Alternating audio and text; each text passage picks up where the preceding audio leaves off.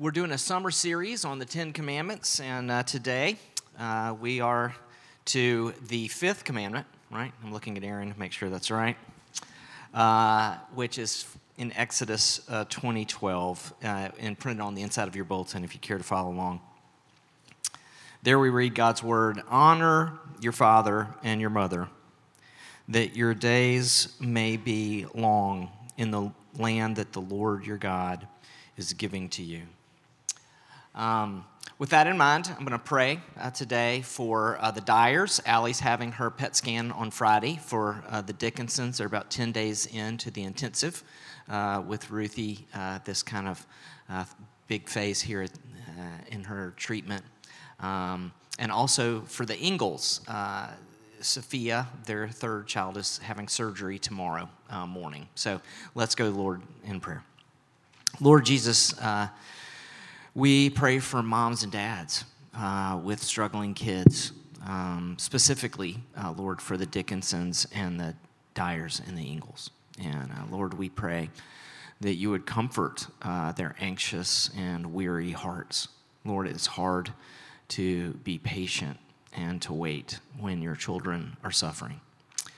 And so we ask, Lord, that you would strengthen them to endure. Lord, pray for us as a body that we would continue to draw near to them and to not grow weary of doing good. And we pray specifically for Ruthie and Sophia and for Allie, Lord, that you would supernaturally heal them, that you would give their doctors wisdom to properly diagnose and treat what's taking place in their body, and that you would intervene. Lord, we thank you that you promise us that your mercies are new for us every morning, and that you're faithful to walk with us through these times of trial. And we pray that you would do that now. Lord, we pray specifically for Aaron as he comes to preach, that you would strengthen him, help him to really believe the good news of the gospel, that you are his dad, and that you delight in him as he proclaims your word today. We pray you'd give us ears to hear it and hearts to believe it in Christ's name. Amen. Thanks, Mark. As Mark said, if I haven't met you, my name's Aaron, and I'm the lead site pastor here at South End, and always a privilege to be with you to study God's word together. Excited to look at this fifth commandment. So there was a study that came out 10 years ago that a British cleaning company did, the company's called Dr. Beckman. And in the study, what they did is they asked 1,500 British grandparents about their experience being grandparents. And they asked them questions about things like, how often have you been approached for advice on domestic tasks? So things like either sewing or laundry or maybe family recipes by your grandkids. Questions like, have your grandkids ever asked you how to boil an egg? Even more broadly, have your grandkids ever asked you just what was life like for you when you were young? And of the 1,500 grandparents who participated in this survey, 96% of them said that compared to their own experience as a kid, they remember asking their grandparents more questions than their grandkids asked them. One of the big conclusions of the study was that these grandparents believed that the presence and availability of the internet, in particular Google, YouTube, and Wikipedia, are making their role as grandparents less essential than it was in previous generations, because instead of going to someone wise, who's been there before, who's experienced a lot, who's done a lot of things, who has so much more life experience than they do, their grandkids are going online to try to find the answers for themselves. And now, whether or not the findings from this study are universally true or not, I think what it points us to is the movement in our culture toward autonomy and self-sufficiency, certainly driven by a lot of the technology we have, and our movement away from those who have gone before us. It points us to our general growing lack of respect and felt need for people in our life who are further along than us on the journey, whether that is our grandparents or our parents or anybody else, for that matter, who's simply ahead of us. But that idea is not at all an idea that you find in the Bible. Not at all. In Job chapter 12, verse 12, Job says, wisdom is with the aged and understanding in length of days. In the song he writes in Deuteronomy 32, Moses tells us in verse 7 to remember the days of old, consider the years of many generations, ask your father and he will show you, your elders and they will tell you. There's stories all throughout Scripture that warn us of the danger of living this way. One of my favorites, probably the best example, is of Solomon's son Rehoboam, who in 1 Kings 12 is trying to figure out what to do as the new king, and he speaks to the older men, the elders who have a lot of wisdom. They tell him to do one thing. He doesn't like what they say, and so he goes to his friends who are his age and listens to their advice, and he makes all these foolish decisions that ultimately end up dividing the kingdom. You see this all throughout the Bible. And of course, most of all, you see it right here in the fifth commandment that Mark just read for us, to honor your father and mother. And this is a command about actual parents and children. That's the most narrow focus of it. But if you take it as a whole, it's really about honor. It's about the importance and necessity of you and me honoring those who are further along than us, those who are in positions of authority over us. And so for those of you who are here today and you are parents and you've been tracking with the series, sorry if you thought today you were going to come in and just get to chill and this just was going to be completely focused on your kids. We are going to apply it there. It does certainly apply to them, but it applies to you too. It applies to all of us. We need it, and our very flourishing is at stake. That's what we've called this series in the Ten Commandments, free to flourish. That's what all of them are about, including this one. And that's what the promise is about actually at the end of this command when it says, if you do this, you will live long in the land. That doesn't literally mean you'll definitely live a long life. That's a way of saying the life that you live, in it, you'll flourish. You'll have an abundant life. And so today, here's the big idea we're going to unpack together as we look at this. If you and me want to flourish, we have to learn how to honor the fathers and mothers in our life. If you and me want to learn how to flourish, we have to learn how to honor the fathers and mothers in our life. And so we're going to look at three things to help us get at this. First, who are our fathers and mothers? Second, what does it look like for us to honor them? And then third, how do we actually do it? So who are they? What does it look like? How do we actually do it? So first, who are our fathers and mothers? Who exactly are we talking about here? And I just said it, and maybe it goes without saying, but just to be clear, it does mean our actual fathers and mothers, biological or adopted, our parents in our family of origin, in the house we grew up in. That's the center of the target. But it expands well beyond that. And in this series, as we're going through the Ten Commandments, during our services, we've been using some of the catechisms the church has put together over the years to summarize the faith, just like we did today when Holly led us in reading the Heidelberg Catechism. And in particular, we've been using the Westminster and the Heidelberg. And they do a great job helping us understand and apply more deeply each of these commands and what they're calling us to. And I like the way each of them explain this in terms of who is this focused on. So going back to the Heidelberg, it says, what does God require of me in the fifth commandment? And it says, answer, that I show all honor, love, and fidelity to my father and mother, so to my actual parents, and all in authority over me. And then the Westminster Larger Catechism, question 124, asks, who are we to honor in the fifth commandment? Answer, by father and mother in the fifth commandment are meant not only natural parents, but all superiors in age and gifts. So it is our fathers and mothers in the normal, natural way we think about it, our parents, but it's much more that God's after. And telling you and me to honor our father and mother, God's telling us to give honor to all the authority figures he's put in our life, to all those who are superior to us in terms of age and gifts. So this applies to the governing authorities. It applies to bosses and superiors that we have at work, and it applies in the church to the new family of Jesus we're a part of here, to our spiritual fathers and mothers here. I wonder if you ever noticed how much parent language there actually is in the New Testament. There's a lot of family language in general, brother and sister language, and that's really important, but there's a lot of parent language too. For example, Paul calls Timothy his son in the faith. When he's opening his first letter to him, 1 Timothy 1:2, Paul says, "This is to Timothy, my true child in the faith." And then later in the letter, he goes on to tell Timothy to treat older men and women honorably as spiritual mothers and fathers. 1 Timothy 5:1, he says, "Do not rebuke an older man, but encourage him as you would a father. Younger men as brothers, older women as mothers, younger women as sisters in all purity." He calls himself a father to the Corinthian church through the gospel.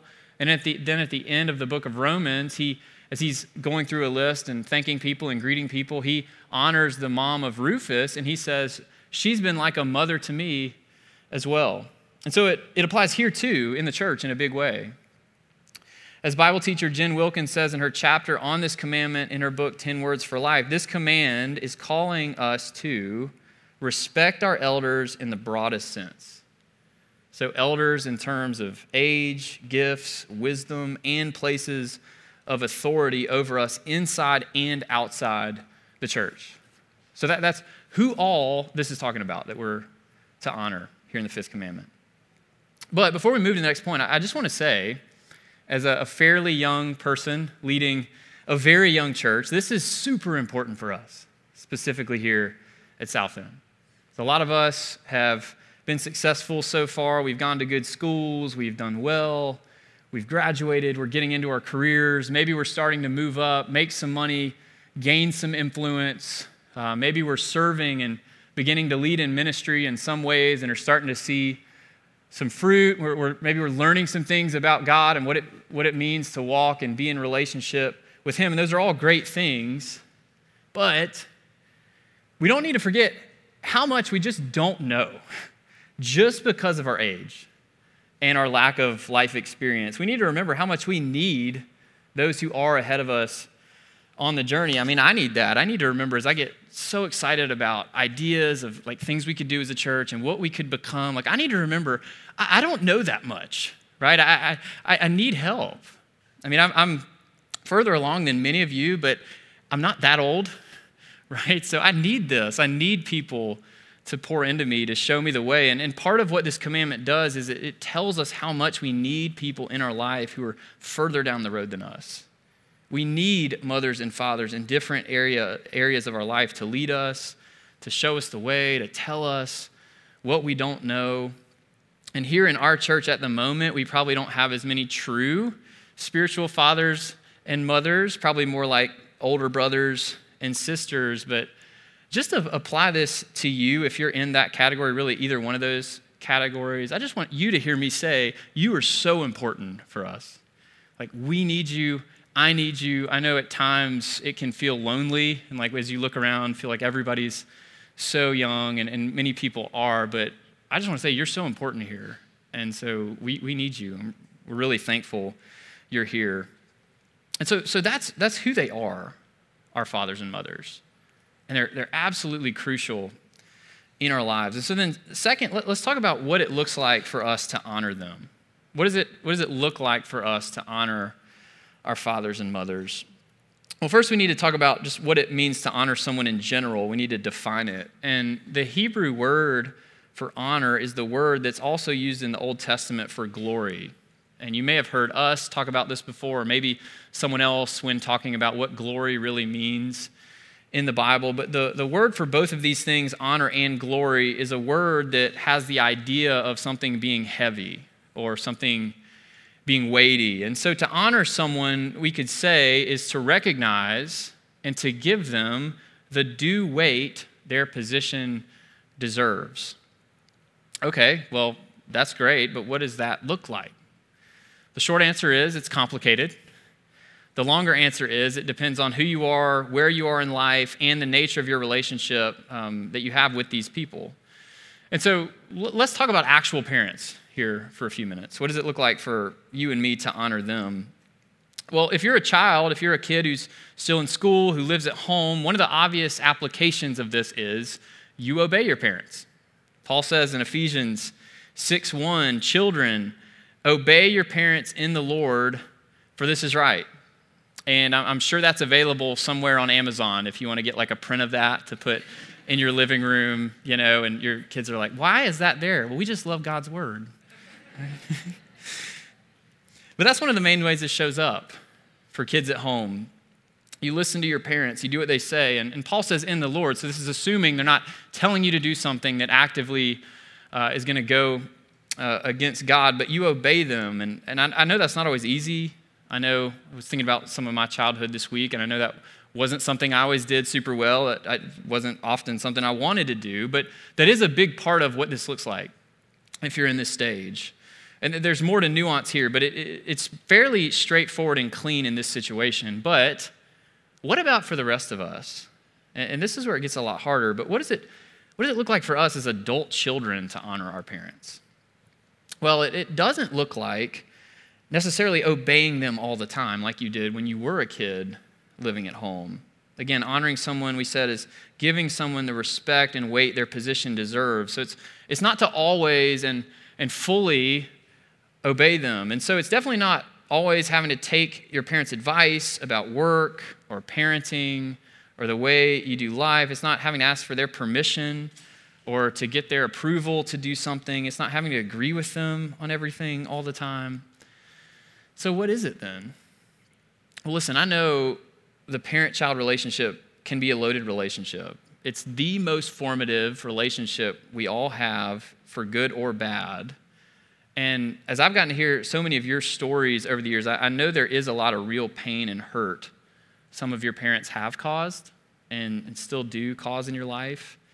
And even those of us who had the gift of having great parents, the reality is we still had sinful, imperfect parents who, though they did bless us, also hurt us. Just like those of us who are parents are going to do, no matter how hard we try not to do. And so what does it look like for us to honor our parents where we are today with both of these things in mind? Well, I want to use two categories that Mark actually used when he preached on the Ten Commandments in one sermon a few months ago in our series when we looked at the life of Moses. But he gave the two categories of being grateful for what our parents got right and forgiving our parents for what they got wrong. And I think those are really helpful. And so first, being grateful for what they got right, and we could say, and what they continue to get right. And so this is us looking for the good, looking for the dignity in our parents, what they did for us, how they sacrificed for us, what they taught us, what they gave us that was a blessing, that helped us, that set us up well to go on in life. It could be a work ethic they passed down to you, sacrifices they made to send you to the college you wanted to go to. Could be a lot of time they spent with you, maybe time they still do spend with you, maybe the way they taught you about Jesus and taught you the Christian faith. And even if you have a hard time thinking of a lot of things, just the fact that they kept you alive is a big deal. Being a parent myself now of young kids, it's opened my eyes so much to what my parents did for me, like really hard things that I had no idea about. I remember a few months into May's life, our first daughter, who's 4 now, I remember it hit me one day, and I called my mom, and I said, hey, Mom, thank you for all these things you did for me that I had no idea about, that were so hard, like these really sacrificial things that I've just taken for granted for all my life. So even at a minimum, most all of us at least have some things, and the majority of us probably have a lot to be grateful for. And so we need to think about those things. We need to recognize them. We need to thank God for those things that he's given us through our parents. And we need to thank our actual parents for what they've done for us. And then second, forgiving them for what they got wrong and still get wrong. Honoring our parents doesn't look like ignoring the ways they've hurt us, or it doesn't look like minimizing them, but it looks like forgiving them, or at least choosing to begin the process to work towards forgiving them. And in some situations, that may not feel like that big of a deal, because by God's grace, there's no huge hurt or abuse. Like you're like, my parents were great. But it's still important to honestly face and forgive your parents for the ways they let you down. Like, that's still an important way to love them and to honor them. But then in other situations, it may feel way too big of a deal. It might require a lot of time, a lot of work, a lot of counseling. And in the end, it may not mean, okay, great, everything's all good. We've got a really close relationship now. It may still mean you need some serious boundaries. But you can still forgive them and honor them in that way. So being grateful for what they got right and forgiving them for what they got wrong. You could say having a grateful and a gracious heart toward them. And when you do that, it really does change everything. I mean, it's going to permeate all of your behavior. It's going to impact your tone when you speak to them. It's going to impact the way you think about them, the way your prayer life toward them. And there's more we could say here, but taking that, moving out of our actual parents into the broader categories of fathers and mothers like we've talked about, we honor them by taking the same approach, by trusting that God has put these men and women in our life for a reason, and we know they're not perfect. We know they're going to let us down, but we need them. And yeah, there are some people in positions of authority that we don't need to listen to at all, because to do so would cause us to sin. But aside from those rare cases, it's recognizing we're dealing with beautiful and broken people. We're dealing with saints and sinners, people who are just like us, and they're not in our life by chance. God has them here, and he's got something for us through them. And really, this brings us back to the Heidelberg Catechism that we read at the beginning of our service. This is essentially what it says. It says, here's how you do this, that I show honor, love, faithfulness to my father and mother and all those in authority over me. And here you kind of see these two categories we're talking about. Submit myself with proper obedience to all their good teaching and discipline, and also that I be patient with their failings, for by their hand God wills to rule us. And so finally, how do we actually do that? How do we do that? Because what I just described sounds amazing, but it's so hard. It requires a lot of inner strength. It requires a lot of maturity, especially when you have been burned, when you have been seriously hurt by your parents or some authority figure in some context. So how can you not actually do this? How do you show honor to those people and just going forward? Well, you and I have got to see that all the fathers and mothers God has given us are actually meant to point us to him, our true parent, our true heavenly Father, our parent who never lets us down, our true Father who never gives us a reason to need to forgive him, but the Father who loves and forgives us for all the ways we don't honor our earthly fathers and mothers, and ultimately for all the ways we don't honor him like we should. And there's a story from the sonship discipleship curriculum that we use a lot here at Hope. It's called My Father's Shirt, and it's at the end of the first session. And it's really a beautiful story about getting a grip on what God's love is actually like as a father. And the woman who tells the story, she tells about one day when she was a little girl and she came outside to see her older sister hanging up her father's white button-down dress shirts on the clothesline. And right away, she wanted to help. She wanted to jump in and do this for her dad too, to show him how much she loved him as well. But the problem was the clothesline her sister was using was too high for her, so she couldn't reach it.